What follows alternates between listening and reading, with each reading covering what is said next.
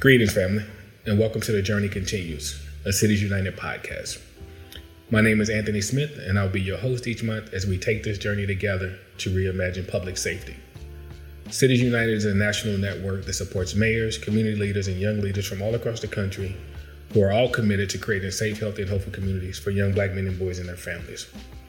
On each episode, you will hear from key stakeholders from throughout our network who will help us examine the barriers and issues that young Black men and boys and their families face, while also helping us uplift their stories, identify solutions and best practices that will help us all reimagine public safety in this country and truly create spaces that are safe, healthy, and hopeful for all. On today's episode, you will hear from 6 key stakeholders from throughout our network from diverse backgrounds from all across the country. They will help us examine the current state of our country as we deal with a global pandemic and the new demand for justice for Black lives due to the loss of life of Breonna Taylor, George Floyd, Tony McDade, and the countless others who we have lost to police violence and community violence. This conversation will not only help us get grounded in what's going on today, but it would also help us get clear on what a path forward could look like that will identify some key solutions and some high-level policy recommendations, but also help us find hope and faith and light in this work. Let's get to know Jamira, Jalen, Tanya, Ricky, Chastity, and Melron. Let's understand who they are, what they do, and why they do it. Hi, everyone. My name is Jamira Burley. I am super excited to be here. My work really sits at the intersection of youth policy and social impact. I work on issues related to global education, gun violence prevention, and criminal justice reform. And I'm a long-term supporter of Cities United, having originally been a youth leader back in Philadelphia during its creation to now being able to sit on the advisory board and help to really provide some insight on how we can continue to make impact for the boys and men of color that we're fighting for. I got in this space because I saw how violence was directly impacting not only people in my community, but directly impacting my family. I lost my 20-year-old brother, Andre, to gun violence in Philadelphia. And I think that helped to really remove the rose-colored glasses from my eyes. It made me realize that while these things were happening, it didn't mean that they were permanent, right? These had to be permanent conditions, and that I, as a young person, can help to textualize some of the solutions that needed to happen in order for us to make our community safer. And over the last few years, as being involved in this work in many different facets and being able to lend my voice and experience, I definitely think that there is so much more work to be done, but also there's been a lot of more work that has happened. Definitely. My name is Jalen Lovell, 20 years old, from the west end of Louisville, Kentucky, born and raised, currently a rising senior at Tennessee State University, where my major is mass communications, concentration in broadcast journalism. Really, as it pertains to the movement, I say at 16 years old, my life changed, and I had a transformation of reality and what's going on currently as we're seeing it today. I had the opportunity to work for a Youth Violence Prevention Research Center in Louisville, Kentucky, where looking at root causes of violence and how we identify those. And at 16 years old coming in, I understood racism was a problem. I understood my community didn't look like other communities on the eastern part of Louisville, where it's predominantly white. But I didn't understand the structural aspect to that. So while working with them, I was able to be enlightened and get a foundation of why I don't have grocery stores in my community, why there's abandoned houses in my community, why violence is more prevalent, just understanding root causes to all of this and the systemic issue that plays with that from there. So now I'm here, work with Cities United, a fellow, shout out to them, the other fellows, and really just here in Louisville, Kentucky on the front lines while I'm home for COVID, fighting for justice for Breonna Taylor and beyond Breonna Taylor, trying to disseminate information to people that are also on the front lines of why situations like Breonna Taylor happen and how we can not only march, but how we can change the systemic issues in our city. So that's what I'm doing. Yes, my name is Tanya Lindsay. I was born and raised here in Lexington, Kentucky. I have been in the medical field for over 20 years. I have a degree in medical billing and coding. A single mother of 3. And then I had some unforeseen events take place in 2013. My 16-year-old son was shot and killed by his half-brother in the summer. So when that happened to me, I was very devastated. So I started a journey with no guide, no direction. And I learned that they really did not have any support or resources for victims of homicide. So that's what got me started on my own journey. And out of that tragedy, I had developed my own nonprofit. So I am the founder and the president of a nonprofit called SWAG for short, but it stands for Sisters and Supporters Working Against Gun Violence. So when we started out, our mission was to educate, advocate, and bring awareness to gun violence. But like I had said before, because there was no resources and no support, we wind up being more of a support group. So we wore 2 lens instead of 1. So we became a resource and a support for other victims of homicide like myself. And we also advocated in partnership and communicated in the community when it pertained to gun violence awareness. So we wind up doing 2 lenses instead of the 1. Well, my name is Ricky Aiken, and I'm the founder and executive director of Inner City Innovators, a 501c3 nonprofit corporation committed to eradicating youth delinquency and gun violence in the inner city of West Palm Beach first, and then beyond. And I kind of got started in this work because it became a passion of mine. It really was birthed out of me tired of looking at the news. We got started in 2015, which was one of our deadliest summers on records. We had over 100 murders, and most of them happened in our community, the Tamarind community, which is a little less than a 2-mile radius. And, every day watching the news and seeing someone that I grew up with was gunned down, or someone being arrested or thought of as a suspect, and the community really just being gripped and locked in hopelessness and feeling like nothing could be done to turn things around. I am a native Kankakee, so I've been here my whole life, and I've watched my community change a lot. We are about an hour south of Chicago, population of about 27,000. Our demographic is now 40% Caucasian, 40% African American, and 20% Latinx. So we are Browning since I was a little girl. I have a degree in social work, undergrad, and a master's degree. And I'm certified as an addictions counselor. And then I do what I do because I love my community. This is my hometown. And I really felt very strongly that after the economic downturn of the 1980s, we just lost vision in the city of Kankakee. I don't believe in being a complainer and not having a solution. So I wanted to roll my sleeves up and get to work in my hometown. I really never wanted to be the mayor. I never had any idea that I would go into politics. So I ran for city council in 2015 against an incumbent who I felt just wasn't very engaged in our ward. I really didn't have, much contact from him or really know what was going on in the city. And so I ran against him in 2015, won that seat. And then when I became a member of the city council, I really wanted to try to build a relationship with the mayor at the time.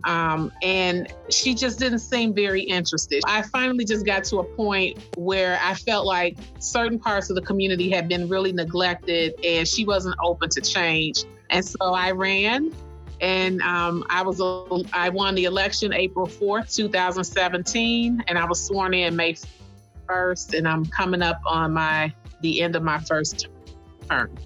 So I'm Melron Kelly, Columbia, South Carolina, Deputy Chief of Police, Columbia Police Department. This is my hometown, born and raised in the north end of Columbia. I've been in this position for right at about 6 years. I've been at the police department for 22 years.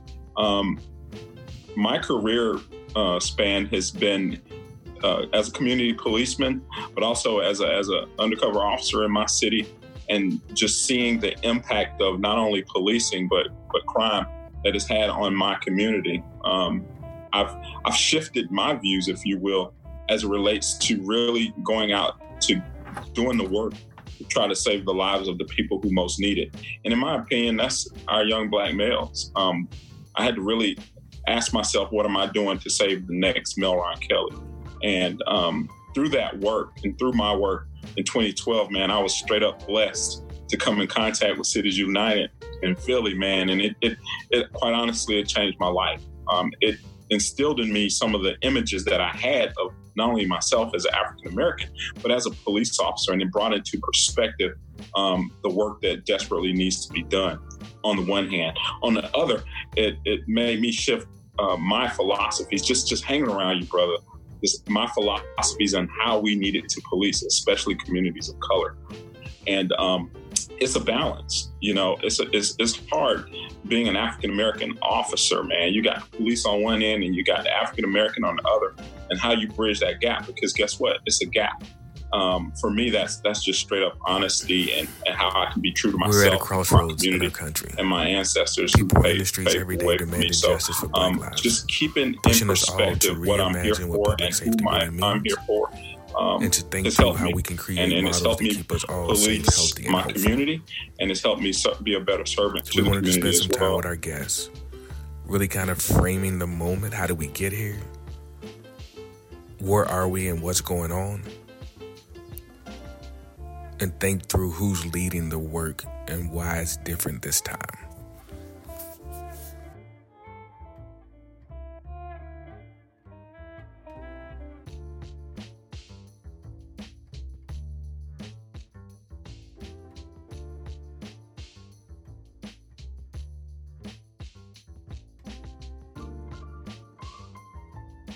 Yeah, I think more so beyond with Breonna Taylor, a narrative specifically as it relates to media. When you look at Sandra Bland, she was the angry Black woman.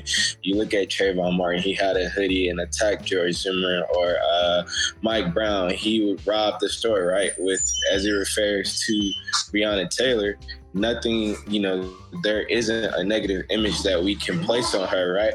Good morning. There's nothing we can place on her. And then furthermore, people, it's in your face. Like George Floyd, you see, the officer on his knee, is in your face. And I think with this one, we're just a lot more vigilant and giving demands and standing up and saying this is what needs to happen. Like, people are tired. We were marching on this 50 years ago for the same thing in Louisville, Kentucky. So I think people are saying enough is enough and change has to come. So I think that's just the biggest difference. And then Breonna Taylor, she was a frontline worker, right? She worked for EMS. So it's just different this time. And I think we have potential to see change if we do it the right way.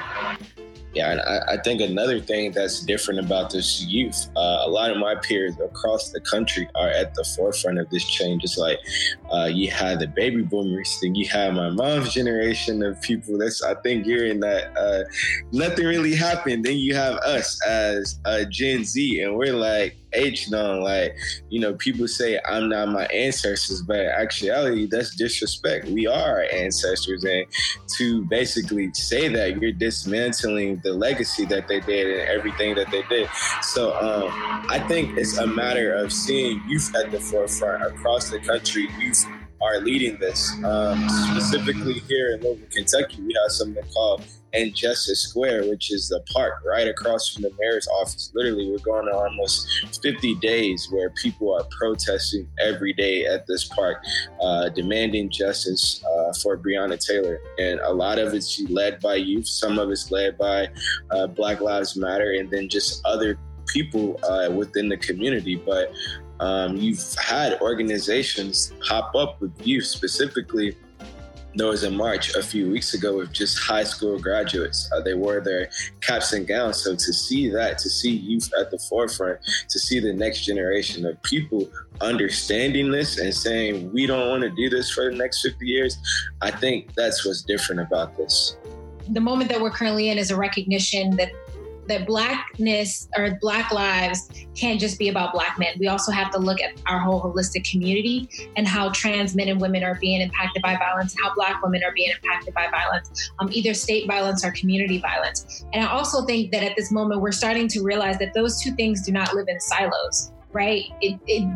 It's no surprising that where there is the most amount of community violence are in communities that are over policed by the system, that are lacking in resources and opportunities, that are their everyday behavior is being criminalized and in one way, but being monetized in another. And so I think this is a moment to really recognize that systems play a role in what happens in communities, and that we can't just say it's about folks in communities who are angry or frustrated. It actually all correlates to the fact that we have created a world in which we have cultivated a very hostile environment for people to grow up and live. And what do you expect when you have oppressed a community for so long for them to respond?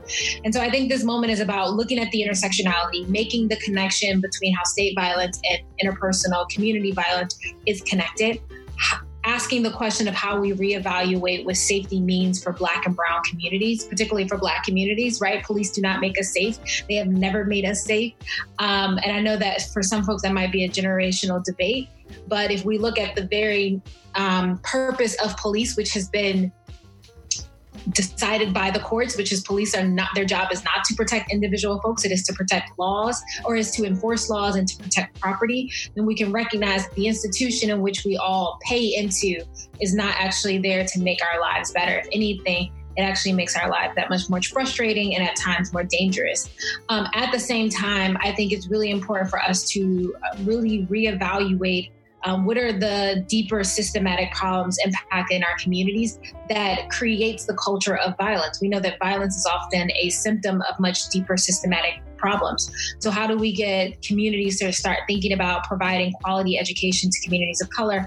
How do we get them to start thinking about the need to address the racial inequalities around economic development and housing and the environmental justice all plays a role in the communities in which Black and brown people grow up in. And so I'm excited that more unlikely suspects are showing up to the table.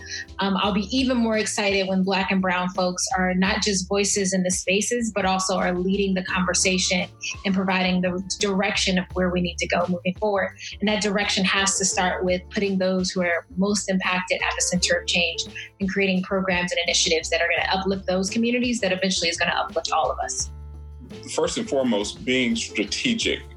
Do I believe we should reallocate funds from police departments or whatever governmental agency to infuse the community services? Definitely. As a police officer, I have officers who actually respond to homes of kids who refuse to go to school, or a person that's experiencing a mental breakdown. We call them the police. Why should we expose them to a law enforcement interaction when there is another department that could possibly handle that? And if it takes law enforcement funds to do that, then so be it. Whatever chances we can take to lessen the exposure to individuals to law enforcement interactions, I say go for it. I don't know what that price tag is. While it's not popular, but it makes sense. Officers wear many, many hats, from social workers to parents to paramedics. How can we lessen that interaction? Because guess what? For the young people, especially the young brothers that come in contact with law enforcement, sometimes that's trauma, man. I know that when people get stopped by the police, they never forget it.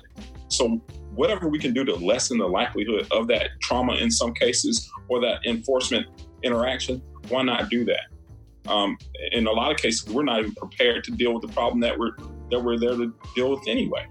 You know, to me, quite simply, is reimagining what policing is to us.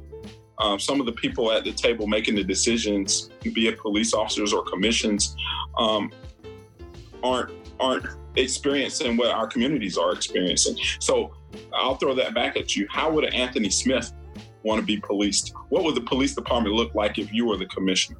You know, I'll use your words, man. I learned a long time ago. How are we going to sit and have a conversation about people that we're affecting and not have them at the table? I think it's insane for us to talk about how we're going to police communities and not have the community at the table. So again, it's reimagining how policing should look in our communities. And that varies based on what community you're in. The other part of that is just really having the fortitude to do it. And I speak a lot about South Carolina being a right to work state versus a union shop. And I have friends that work in different areas of the country, and I see where police unions wield a lot of power in a lot of government agencies that I don't have the experience dealing with.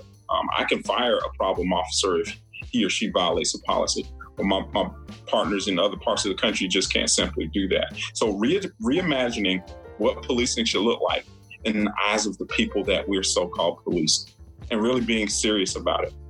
We were challenged to think about policing and where we're putting our resources. And so I expressed in the rally Sunday, I'm not for defunding the police if you're using the term and to dismantling the police and not having a police department. But I am in favor of reallocating resources so that instead of hiring another police officer, would that money be better used to put back into the community or to hire someone that can support our families and our youth? So I'm going to have some pushback on that because that's not the way we think. And that's probably not unique to Kankakee. That's probably everywhere. But I had those conversations and questions even before this incident happened, just from being a social worker and having that background. So I think there needs to be some education around that word defund. And that's why when I spoke at the rally Sunday, I said, if you're using it in this context, I do not support that. We had a gentleman, he shot his wife and himself last week. And so there are situations where the police needs to respond. However, there are many situations where the police don't need to respond. And that's what I've asked my chief. I said, I want you all to pull the data because I want to make data-informed decisions as we make policy and make decisions, as we usually do. And tell me, are 60% of the calls that can be handled by somebody else and not the police? I need to know that because that's where we need to be directing our resources. What do we benefit from being in the school? Because it's always a tie to money. And people want to justify doing the things they do, particularly in the criminal justice system, because of money. Yeah. And so when money is tied into it, I know there's going to be pushback on this. I think a big part of our job as mayors is to create space where people feel comfortable. This is a very hard conversation to have. People are scared. People are scared to say the wrong thing. People are scared to verbalize something that may be a total misconception about another group. And so I think for mayors, it's really important that we create space, which is why we're working to put together these community conversations. We have seen protests and uprisings since the birth of this nation. I think also there's been a miseducation of Americans overall. A complete miseducation. So I think that we have to really go back and look at our truth. We wanted to spend some time and educate everybody about what our truth really is. To help us think through what a path forward looks like. Who do we need to have at the table? What do we need to be doing? And how do we get there?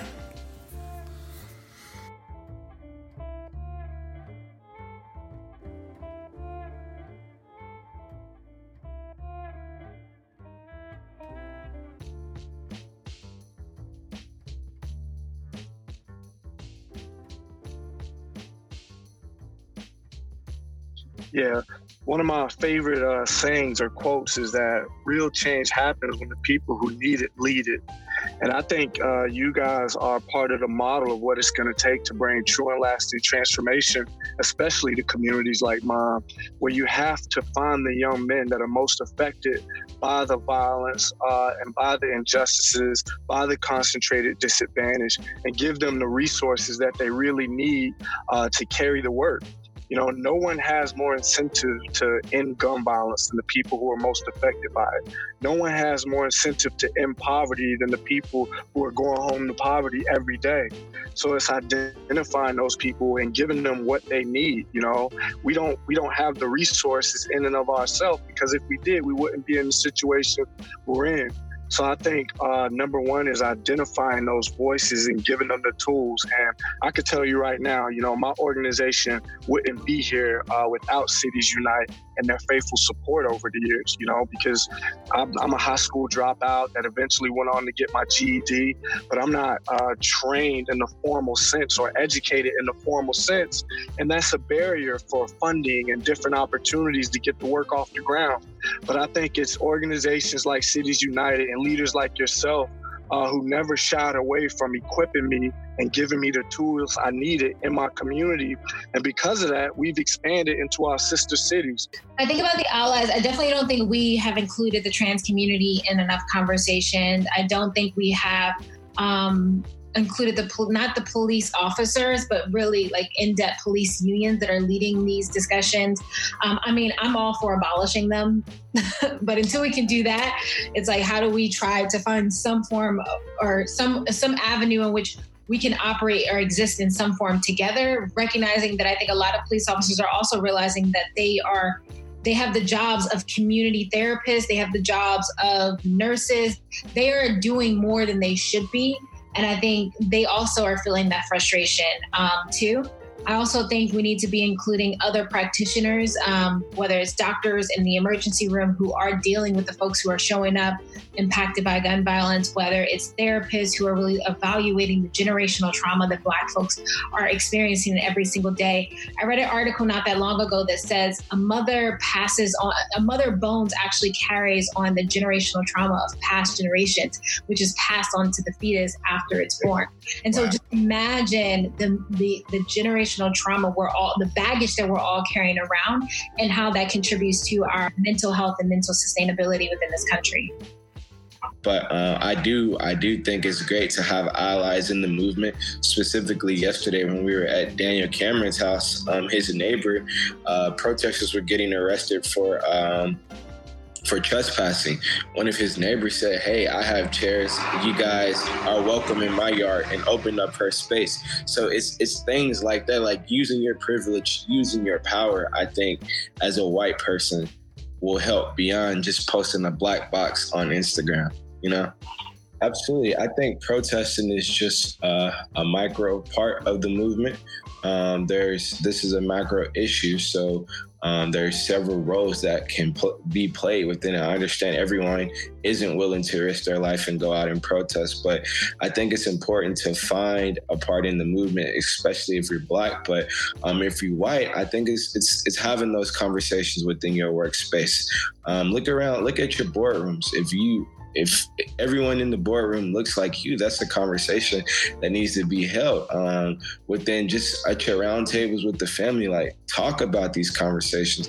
That's I think where we should start within addressing this. We have to address the problem. Like, we have to get comfortable with talking about racism. Donate to Bell Funds, help people. There's several initiatives I know here in Louisville, Feed the West, where they're providing groceries. I think it's just a matter of find your niche within it. If it's economics, if it's protesting, if it's policy, really just finding your niche within this movement and participating. We need inventors, people to invent. Like Netflix, they gave $100 million to Black communities, to startups, like philanthropic things, just things like that. Like there's so many avenues that you can take within this besides sitting at home and watching the news. And I think we need to really have an education. And then once that happens, I think we need to acknowledge what has happened. I think there needs to be an acknowledgement. I think that would be such a huge step for people of color. Because a lot of times white people are so defensive, like, well, I didn't do it, or, I didn't have a slave, and then, just that to me is the first part of healing. When somebody really hears and listens to you and they acknowledge your story and your feelings, I think that's a big part of it. And then we have to figure out, how do we repair and reconcile, and part of that to me is, the things you talked about, making sure that everybody has their basic needs. Right. I talked about, divestment in my own community. It's been a policy and practice over administrations in the city of Kankakee where they have divested in Black and brown communities in the city of Kankakee. There's a huge difference. Things that are tolerated in Black and brown communities in Kankakee, you would never be able to do that in the more affluent neighborhoods. Like they wouldn't tolerate flooding every time it rains heavy. They would not tolerate that. But it's okay in the Black community. And so we've got a lot of work to do to get there. And in terms of people being at the table, I mean, I think somebody that represents all the systems. I would like to have a series of conversations and bring in a panel to talk about education, bring in a panel that talks about healthcare. Because there's a lot of white people that don't understand why Black people are scared of doctors. Right. And then when I tell them about the Tuskegee experiment and like these people had syphilis and they knew it and they didn't give them medication for this. Like they deliberately withheld treatment. And there's a lot of white people that don't know. So I think having someone at the table that can speak to all the systems, the political system, the banking system, the housing system, I think is really important. And our activists, of course. I want to see a system that works for all.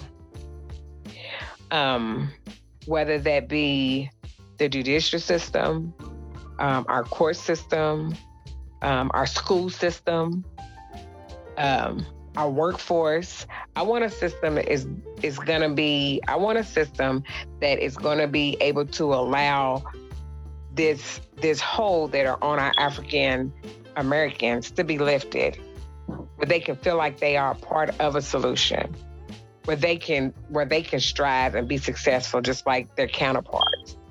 That's what a perfect world looks like for me. And I want to start holding people accountable. There's got to be some accountability when that doesn't take place. Now, the people we would bring to the table, you got to start with the school system, because, as in schools, the kids are disproportionate, as far as suspensions and, everything that involves African American is definitely a disproportion. And I think all those systems, whether it's the school, the courts, or whoever, they all need to be brought and we need to be held accountable. There has to be some accountability. How do you go about getting accountability for a system that's been broken so long? I don't have the answer to that. I really don't. But I do know, just working and doing the work that I've done, I've learned and see how the system is broken. And when you say something about it being broken, people start thinking, well, this didn't happen overnight. I know, but you got to have a starting point. I know the broken systems, the school, courts, all that. I know it didn't happen overnight, but you got to start holding people accountable. You got to start using those platforms. And I love the way, that we've got those actresses, the actors, the celebrities, and everybody coming. That's what it got to take. Because when you bring those type of people in, they bring their own eyes on them, and that starts holding people accountable. You got to put eyes on the issue and start holding people accountable.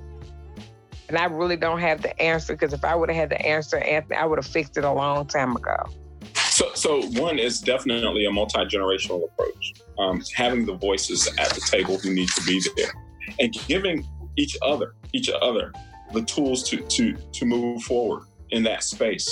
I can remember a couple of convenings ago, I believe it was Tennessee, the brothers got up from Durham, man, and they just talked about their experience of being young Black males in Durham and losing friends. Some of us had never heard that before, and most of the room was driven to tears, man. And I can tell you that having a multi-generational approach, intersectional approach, and having some expected or wanted outcomes, and being very serious about wanting to see that. I will never forget my first time sitting down listening to a Jamira Burley or Sean Dove, man, and just really letting it sink in, their stories and what they had to say. It changes lives. It changes perspectives. I left, and each time I do, I left from those situations a changed man. And I think the more we can avail ourselves to situations like that, I do believe that we can spark serious change. The work is out there to be done, but I think we need to spread that message in a way that's substantive, that really impacts those who really need to feel it, see it, hear it. just knowing that there's organizations like Cities United that is doing the work. And there's no doubt in my mind that you want communities, Anthony, to be, happy, healthy, hopeful, more just as much as you want your next breath. And just knowing that you have allies out there that are fighting for these young men, boys, and girls, and really mean it, because they've been set up to fail so many times. They've been given empty promises so many times, man, and that's deep, because we have so many among us that are hopeless.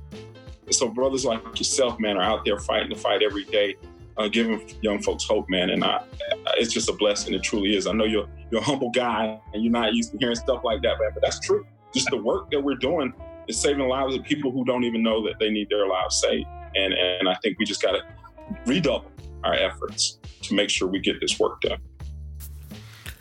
The road ahead is not easy, but we must keep moving forward.